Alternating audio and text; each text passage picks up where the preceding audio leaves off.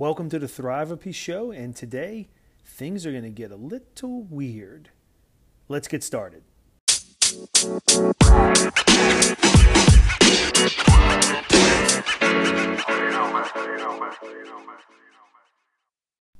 Thank you for listening to the Thriveopy Show. I am your host, Dr. Troy Roddy, and before we begin, I want to just get your help with something. The Thriveopy Show is looking for a new logo, and if you go to the Thriveopy blog, and you can go there by going to thriveopyblog.blogspot.com, on the left side of the blog, you'll see a link to go to take a survey where I have 7 examples of potential logos for the Thriveopy Show. And if you're listening out there, or if you're following on our Facebook page, I'd really appreciate you taking a moment to go and check out those options and choose your favorite. I'm going to keep that link up for a little while, and hopefully we'll get a clear winner sometime soon. Again, trying to find a new logo for the Thriveopy Show, and if you go to the blog, thriveopyblog.blogspot.com, there's a link right there near the top on the left side where you can click and take the survey to choose your favorite. But as we said in the intro, today things might get a little weird, and by that I mean, I want to go into a little bit more depth on a picture that I have on the banner on our Facebook page, on the Thriveopy page on Facebook. If you want to check it out, go to facebook.com/Thriveopy. And at the top, there's a picture that I took. Actually, my daughter wrote that a couple of years ago, and she wrote a thing on my whiteboard in the office, and it says, "I am a teacher," and then underneath it says in parentheses, "P.S. I am a weirdo." And I just think that was one of the coolest things that she's written, and I took a picture of it, and I've used it frequently. And I thought it'd be a good opportunity today to explain what I mean by that. Like, I am a teacher, P.S. I am a weirdo. I should also say that this episode was inspired by a recent episode of Seth Godin's podcast, Akimbo. If you haven't checked that out, it's a fairly new podcast, even though Seth has been around for a while, and I have read almost everything he has written. But his podcast is called Akimbo, and if you haven't checked it out, I suggest you do. And in the episode that came out, I think, on February 27th, it's called I See You, Seth talks in terms of people wanting to be seen and not being made to feel average or just part of the crowd. They want to feel special. I'm really watering that down. You should check out the episode. But much of what he spoke about was about schools and about children and how schools are set up for the average. And we're going to talk about that concept a little bit today, about how teachers are weird, and if you don't think you're weird, you might rethink that if you're a teacher here in just a moment, and what we mean by I am a teacher, P.S. I am a weirdo. So we're gonna jump in to talking about the weirdness of teaching and learning after this break. You are listening to the Thriveopy Show with Dr. Troy Roddy, and we'll be right back. So, what is a weirdo? What is weird? A weirdo is someone who is weird, right? So, what do we mean by weird? We mean different, special, unique. And history has a number of examples of, I think, ideas or people that we would consider weirdos, but today are quite, I would say, mainstream. So, for example, when Amazon.com first came out, this idea that you could go to this website and order books and they would come cheaper and you would get free shipping, and then it became this giant online emporium. Well, that was weird because people went to bookstores and bought books. This idea that there would be a coffee shop on almost every corner serving close to, I guess, around 80,000 different mixtures of drink, and then all that sounds weird, and that's very different than the diner or the donut shop that served coffee. And then here we are, we have Starbucks everywhere. So there are any number of examples of things that were once considered weird and different. but have now become part of the fabric of our society. And so when you think about teaching and learning and the weirdness of it, what we're talking about is recognizing that in reality, there is nothing normal really about teaching and learning. It is a highly personal endeavor. The reality is we try to create systems that are easy to navigate through, and we do that by trying to figure out, well, what is the normal student? What does the average student look like? And how do we create a school experience that touches the most people? The problem with that logic, and it doesn't mean that it's completely flawed, but one of the flaws of that is that all of those students who make up that majority number, that there is an average, and an average by definition is one number, right? It is the number, and very often there aren't many students who are that exact average. So for example, I'm going to use a very simple example here to illustrate my point. If one student gets a 70 on a test and another student gets a 90 on that same test, the average grade in the class between those two is 80. So if you teach the course for the 80, you're not only teaching above the 70 level and giving that student, it is a challenge, and learning should be a challenge, but you're not teaching to the 70, but you're also teaching down from the 90. So in reality, you're not really serving either one of them completely. And again, I'm not advocating that every single individual student, that one teacher can constantly be addressing the individual needs of every single student. I think that is not practical, and I don't think that's what differentiation is about.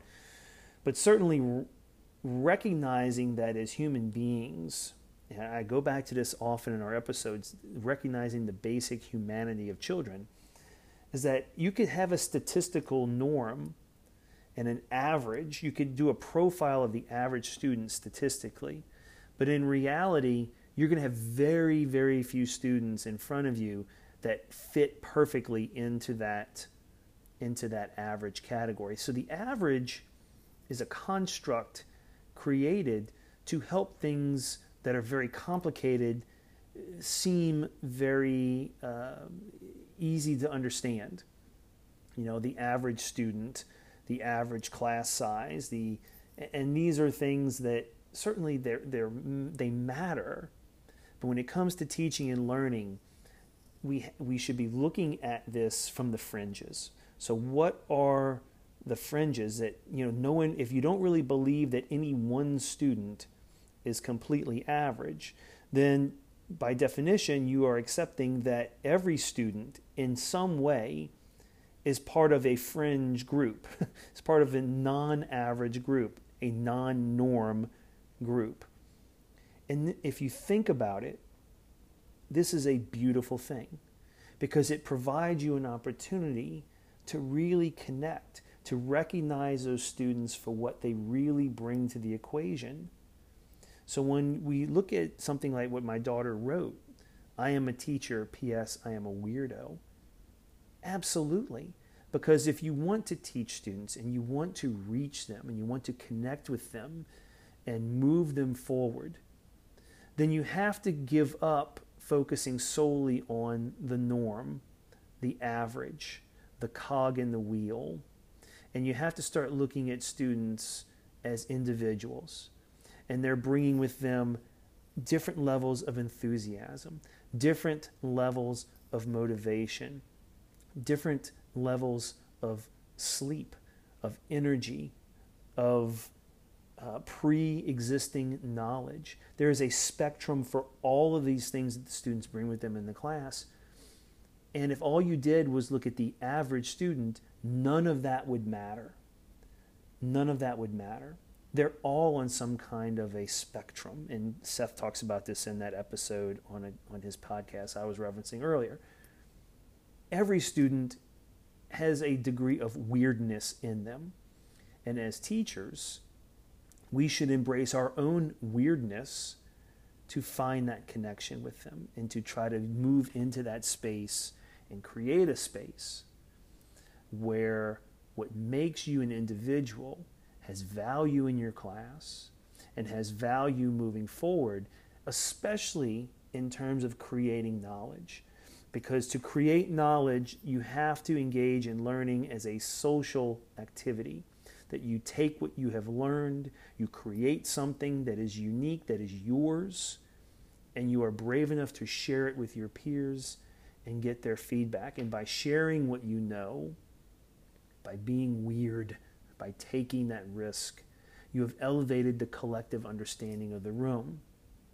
And that, to me, is a beautiful learning experience. So when we talk about the weirdo, the teacher who's strange, the student who is not normal, that is not average, well, the reality is we're talking about every teacher, every student. They're all in possession of something that makes them different. And it's in those differences that is where the magic of teaching and learning exists. We're going to take a quick break, and when I get back, I'm going to share with you a couple of examples of teachers embracing their weirdness, their degree of being a weirdo, in an effort to help their students. You're listening to the Thrive of Peace show. We'll be back in just a moment. All right, we're back, and in this segment, we're going to talk about a couple of examples. I'm going to share with you a couple of examples of a teacher embracing their inner weirdo and really connecting with that student, and oftentimes that student who doesn't fit nicely into the little box, right? The student who's a little different, who no one would consider average. And to go back over something we mentioned in the last segment, there are no average students, right? There are no average students. Everyone comes to your classroom with something about them that is different from a statistical average. And students are people, they're not statistics. The same thing with teachers. Teachers are human. They have quirks. They are different. They're weird too. So let's talk a little bit about some examples of how you embrace your inner weirdo to be a great teacher. So I want to share with you the story of a student I had. I will call him Andrew. I will not use his last name. So Andrew was a student of mine a few years back. And Andrew and I, on the surface, didn't have a whole lot in common. And even though I was Andrew's advisor, I was constantly trying to connect with him to help him set goals and track his progress and reflect on his work. And Andrew was very bright, but the idea of sitting and having these conversations and focusing on his schoolwork in a way that I would always focus on my schoolwork was not working out for him. As a matter of fact, Andrew was struggling, and he often displayed some signs of not feeling welcomed or fitting in. And even though he was a happy student, if you looked around, he didn't fit the mold, right? He didn't fit cleanly into the profile of the average student, especially at the school that I was working at the time. So what I decided to do to try to help Andrew, at least to try to start with building a connection with Andrew, was to stop talking about school and to talk to him about the things that were interesting to him. And one of the things I knew about Andrew already, because he brought it with him to school every day, Andrew loved playing guitar. Andrew would set up at lunch, he would sit outside, he would play his guitar. He loved guitar and he loved music. And I had always wanted to learn how to play guitar, but I never did. I didn't go for it. I didn't take any action to try to learn guitar. So what I decided to do was to, instead of trying to continue to engage with Andrew in the things that I thought he needed to talk about, I just changed the conversation. And we started talking about guitar. And I said, look, let's make a deal. each day you can teach me a little bit about playing guitar, and for that, I need at least one day a week where you engage with me about your schoolwork so we can go over what's happening and help you move forward. And Andrew thought that was a great deal, that I only have to listen to you one day a week, and the other times we can talk about guitar and I can teach you how to play. And he was really excited about that. Now, the challenge with that was I didn't own a guitar, and so I was getting ready to go buy a guitar, and Andrew had gone home and he talked to his mother. And Andrew's mother showed up at school the next day and said, "Oh, you were going to talk about playing guitar with Andrew. Thank you very much. It's a great idea. We have an extra guitar at home that no one uses anymore. If you like, you can borrow it to do this." And I said, "Well, I appreciate it. You don't have to do that," but I accepted her offer, and this guitar showed up the next day. So I stuck to the deal.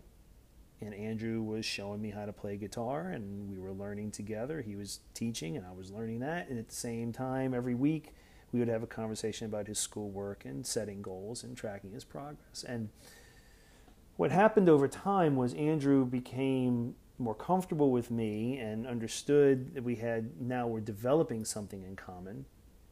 We were both a little weird sitting outside playing guitar or after hours strumming guitar.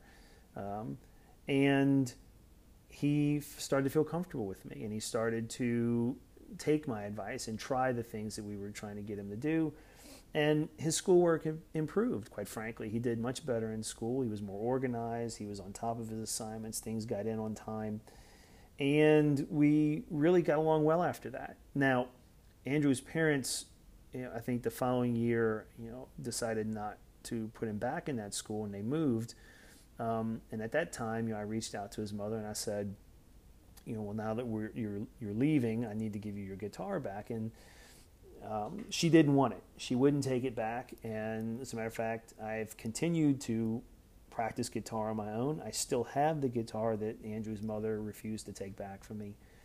And every time I see that guitar, I'm reminded of how powerful it was for me as a teacher to embrace my inner weirdo, and put aside my agenda and focus on Andrew and embrace his inner weirdo, the things about him that made him a little different.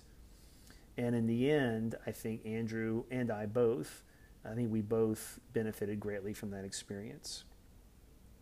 So that's just an example of embracing this "I am a teacher, P.S. I am a weirdo" mantra.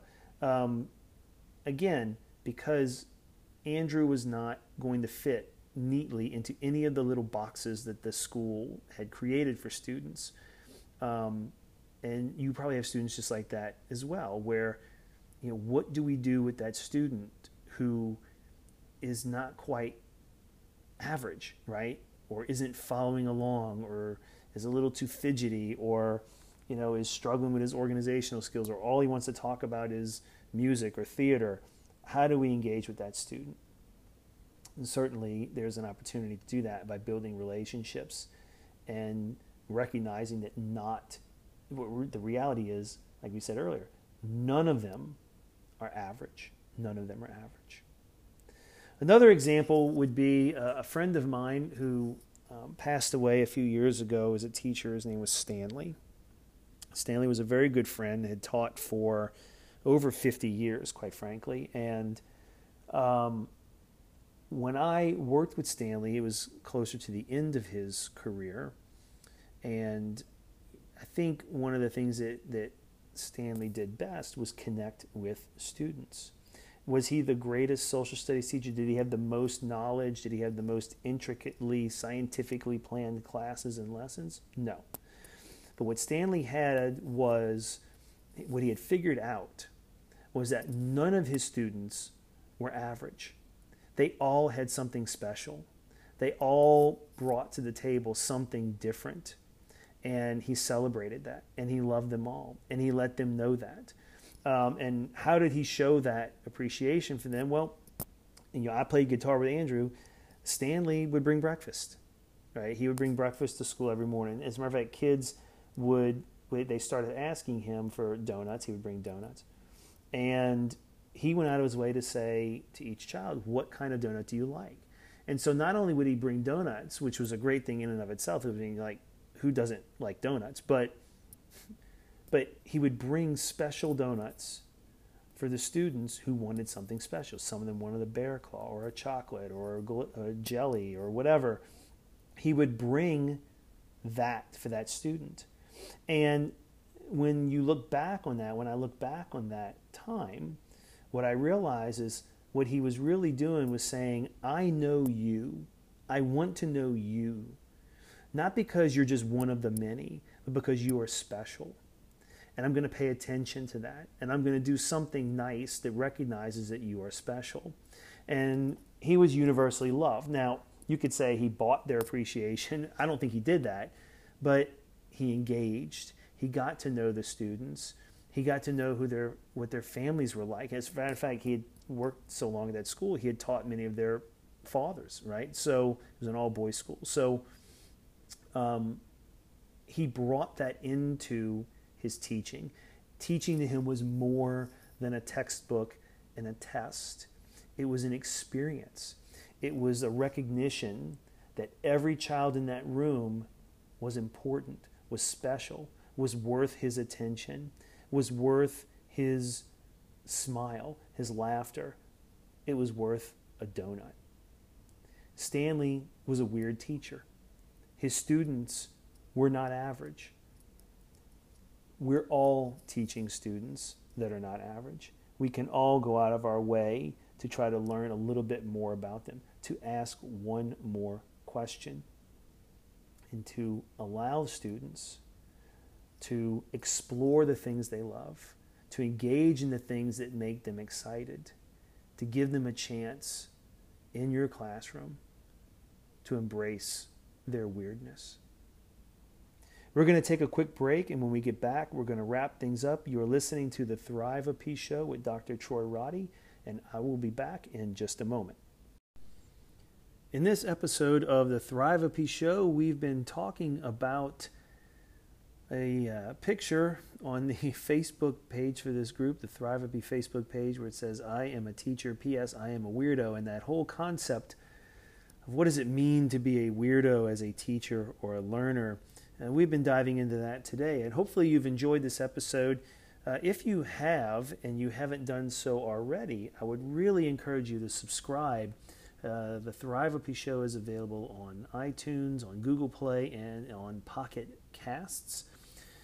Just go there, look for Thrive of Peace Show, you'll find it. Go ahead and subscribe.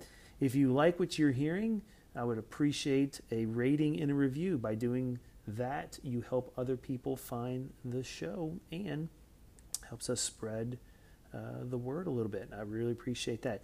And another plug real quick, if you haven't checked out Seth Godin's podcast, Akimbo, which I referenced earlier, please do so. Just go into that iTunes store under podcast, type in Akimbo. You'll find it there. I strongly suggest it. It's a really good podcast, so check that out. And in addition, if you haven't been to the blog lately, go to thriveupblog.blogspot.com. On the upper left-hand side, there's a link where you can take the survey to help us find the next Thrive of Peace Show logo. That would be fantastic if you would consider doing that. And if you have any questions or suggestions, or maybe would like to be on the show, go ahead and shoot me an email. My email address is troy.roddy.phd@gmail.com. Well, that's going to be it for us today. I appreciate you listening to us here on the Thrive of Peace Show. We'll be back with another episode fairly soon. Until then, get out there, create more knowledge, and bring some more joy into the world.